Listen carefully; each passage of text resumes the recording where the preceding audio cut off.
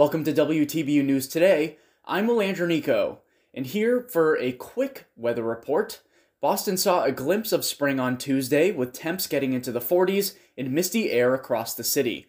But things later returned to a typical winter at around 25 degrees yesterday.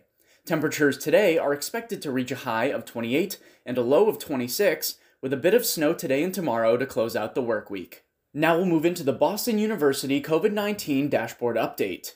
On February 16th, 10 members of the Boston University community tested positive for COVID-19. 7 of them were students, while 3 were employees.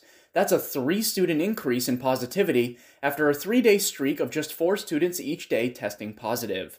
For the week of February 10th to February 16th, 0.14% of tested students were deemed positive for the coronavirus, alongside 0.16% of tested staff. On average, BU's lab took 16.1 hours to process each test. 64 students are currently in isolation, and 900 students have recovered from the disease. Sarah Weinberg is here now for an update on Boston University's Fitness and Recreation Center. Club sports are scheduled to resume at the FitRec this Friday.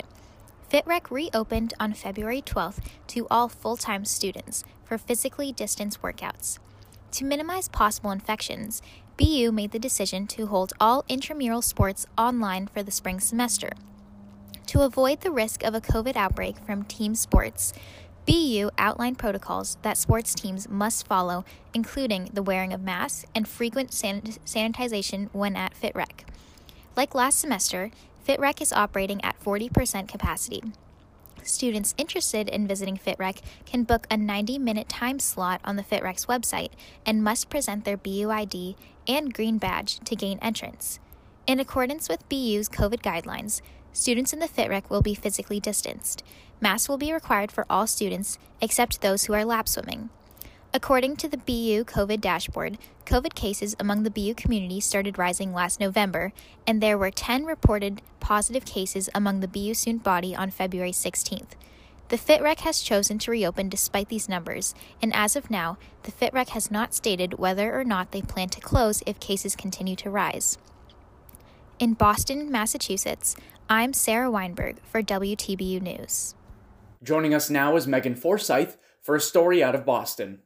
Minority groups in Massachusetts filed a federal discrimination complaint against the city of Boston on Wednesday. The complaint alleges that the city's contracting system has discriminated against minority-owned businesses. This is a result of a recent city study that found from 2014 to 2019, only 1.2% of the city's almost $2.2 billion in public contracts went to Black and Latino-owned businesses. According to their statement, quote, "The stark racial disparities over which the city has direct control demonstrate deliberate and intentional discrimination against Black and Latinx-owned businesses on the part of the city," end quote. A spokesperson for Boston Mayor Marty Walsh said that the mayor plans to initiate action to find the root cause of this issue, but so far has not responded to the filed complaint. I'm Megan Forsyth, reporting from Orange County, California. And now we'll head over to Didi Hoyt, reporting on the recent passing of a radio personality. Rush Limbaugh, a conservative radio host, died on Wednesday from complications with lung cancer at 70 years old. He was a vehement supporter of Trump throughout his 4 years and a strong critic of Obama and Democrats. He first announced his lung cancer last February. Around Election Day, after hosting Trump on air, he announced that his cancer had gotten worse. Throughout the course of his career, he was heard regularly by as many as 15 million people. During Obama's presidency, he was seen more as an aimless critic by the Republican Party, but once Trump won the presidency in 2016, he was elevated to a more leading role among Republicans. Limbaugh supported many of Trump's actions, like the Muslim travel ban, rise of military spending, and anti-environmentalist policies, among others. He was a staunch critic of the environmentalist movement, feminists, and homeless advocates. He is survived by his wife, Catherine, and leaves behind an oceanfront mansion. From Washington, D.C., I'm Didi Hoyt for WTBU News. Next, a story out of the White House from Lainey Broussard. Today's number of the day is $1.6 billion, because that is how much money is expected to go towards increasing coronavirus testing and sequencing, as stated by the Biden administration on Wednesday. The $1.6 billion will be divided up among key areas of need, officials said. Roughly $650 million will go towards expanding testing in K-8 schools and underserved locations. About $815 million will go towards addressing shortages in testing supplies, and nearly $200 million will go towards assisting with the nation's genetic sequencing efforts to track new variants of the COVID-19 virus.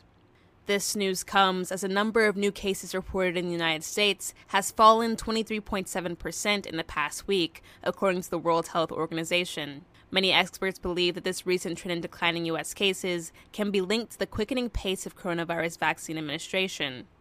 In addition to vaccine distributions, the natural seasonal ebb of respiratory viruses has contributed to the witnessed decline as well.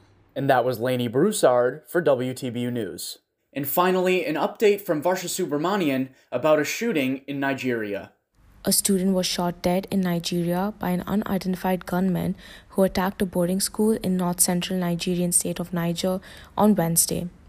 At least 42 people, including 27 students of the government science secondary school, were kidnapped after the gunman entered the premise at around 2 a.m. According to witnesses, the man was wearing a military uniform and told students not to run when rounding them up. This attack follows one that took place 2 months ago when assailants kidnapped 350 students from a secondary school in northwestern Katsina, who were later rescued by authorities. The group responsible for Wednesday's attack has not been confirmed. Abductions from schools are common in Nigeria, especially by groups like Boko Haram. More than 300 students still remain missing from past abductions. In Dubai, UAE, I'm Varsha Subramanian for WTBU News. That's it for this edition of WTBU News Today. Be sure to tune in to our full program every Tuesday and Thursday at 6 p.m. Eastern over on WTBU Radio, including later tonight. On behalf of Varsha Subramanian, Alex Corey, Megan Gregoire, Stella Lawrence, and Gabriela Lopez, I'm Will Andronico, reporting from Boston, Massachusetts for WTBU News.